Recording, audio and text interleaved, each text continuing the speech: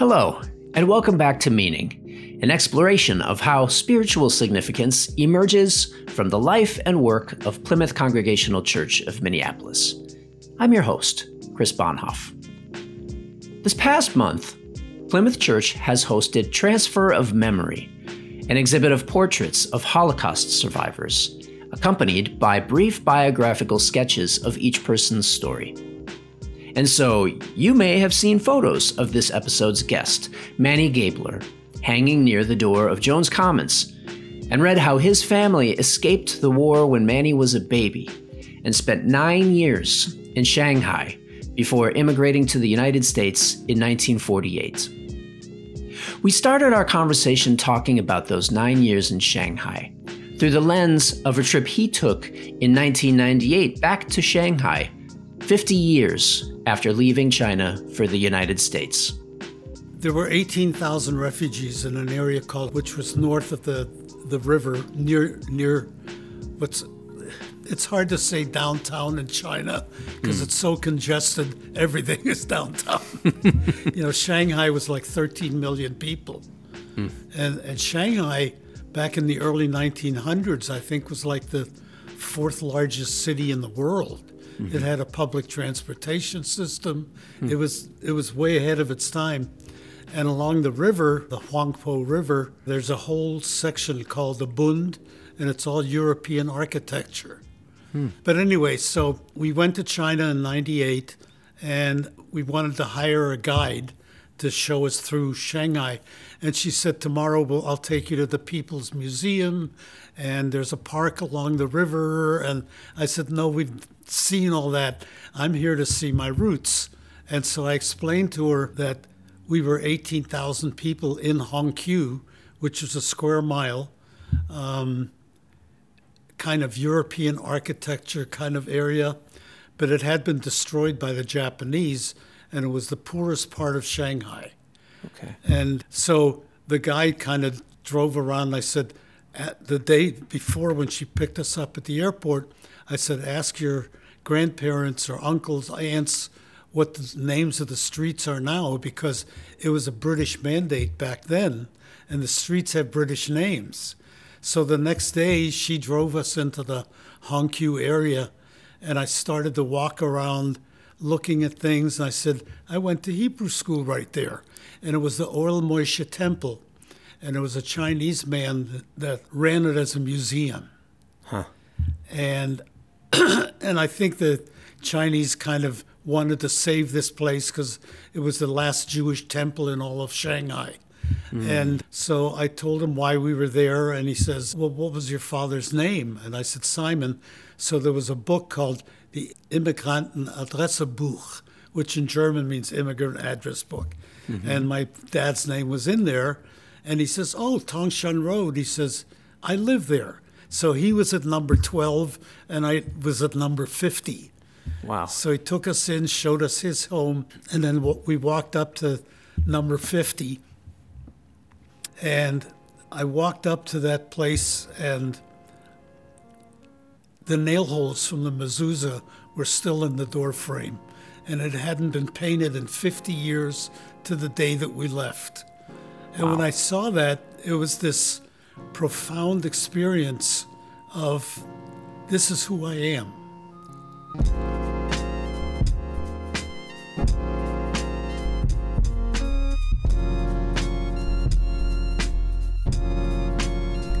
So you were there for 9 years? Yeah, 1939 to 1948. How did that place feel to you? I didn't really have a whole concept of home. I mean, I was too young to appreciate having that, but I felt I didn't feel out of place. The Chinese never made us feel out of place. They treated us, they were poorer than we were. And we were starving, and, I wore the same clothes every other day. And so we had no possessions of any kind. So I kind of felt I belonged there. What was it like to leave Shanghai? To me as a child, it was just a new adventure. Yeah. Yeah, we got on a ship in where the docks were, and we stopped in Hong Kong, and then we stopped in Manila, and we stopped in Hawaii, and then landed in San Francisco. And in that 30 days, it was an adventure to me as a child. It wasn't like, oh, I'm leaving here. Yeah. And I had a lot of great experiences because on that ship was the first hot shower in my life. And I ate things I'd never eaten before. Like a grapefruit was a big deal, I would imagine that community in Shanghai was incredibly close-knit. Oh, absolutely. Because it was mostly Europeans living among the Chinese. Yeah. And can you imagine the strength of those people to get off a ship in a country where they didn't know the language, they had no place to live, they had no prospects of a job. Most of the Europeans that came there, 40% of them had white-collar jobs. Mm-hmm. And they didn't speak the business language of Shanghai was English. And they didn't speak English. So it must have taken incredible courage to do that.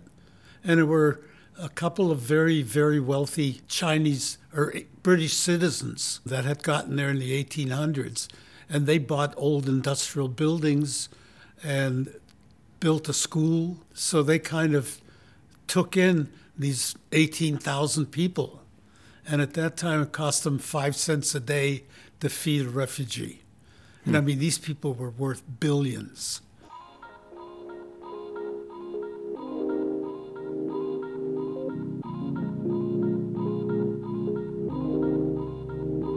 I'd like to talk about what the transfer of memory experience means to you. What meaning there is for you to talk about these memories. I think I'm speaking for all of those that are dead in those pictures.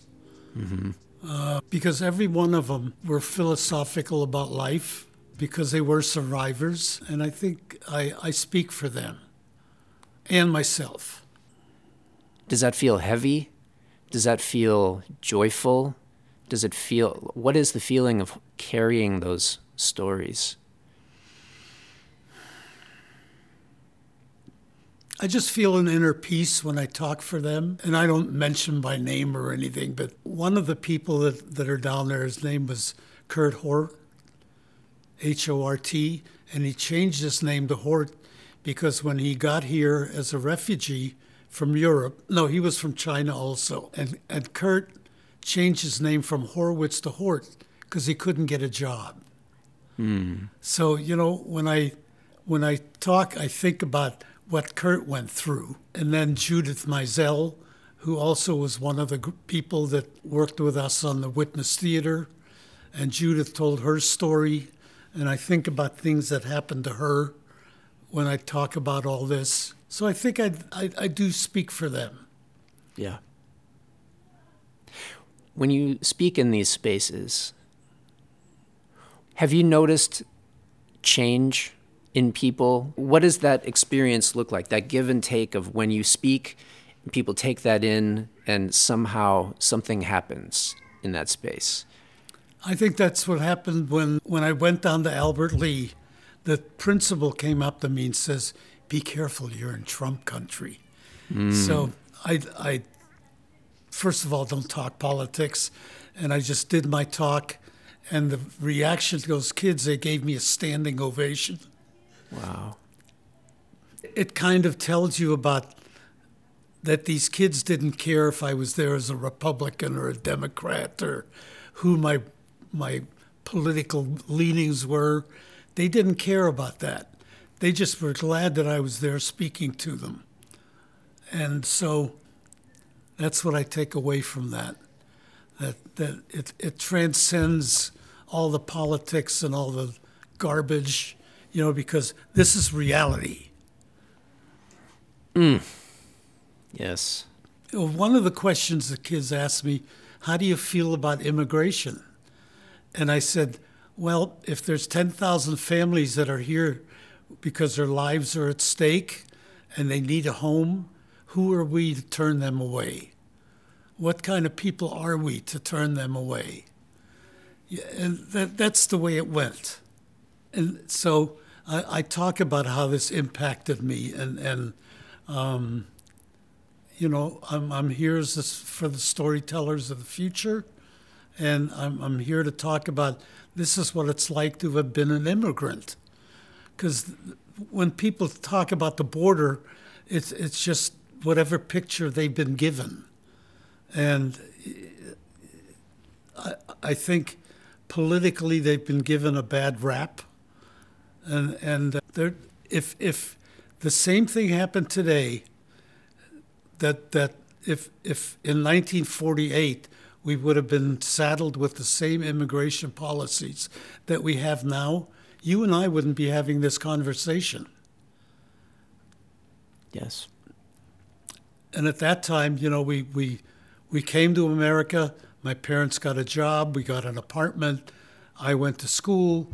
We had a relatively decent life.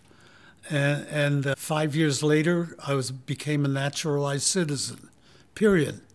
There wasn't any waiting 10 years because you were a child that was brought here, and all of the things that are going on now. That wasn't the case.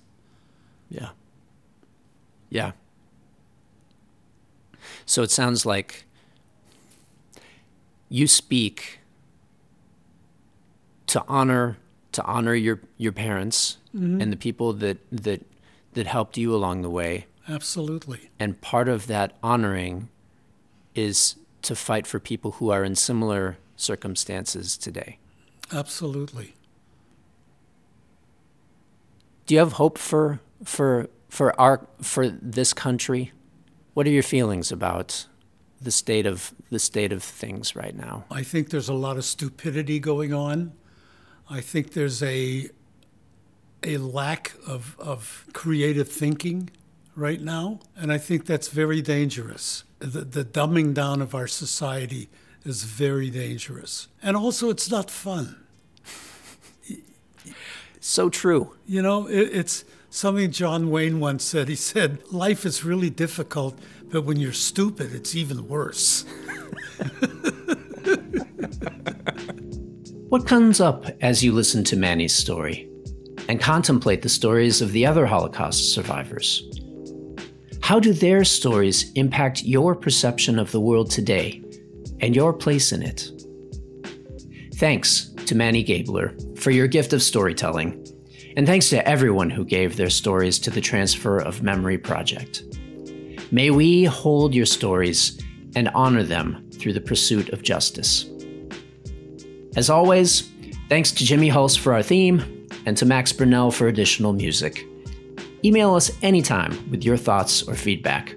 Our address is meaning@plymouth.org. Meaning is a project of Plymouth Congregational Church of Minneapolis.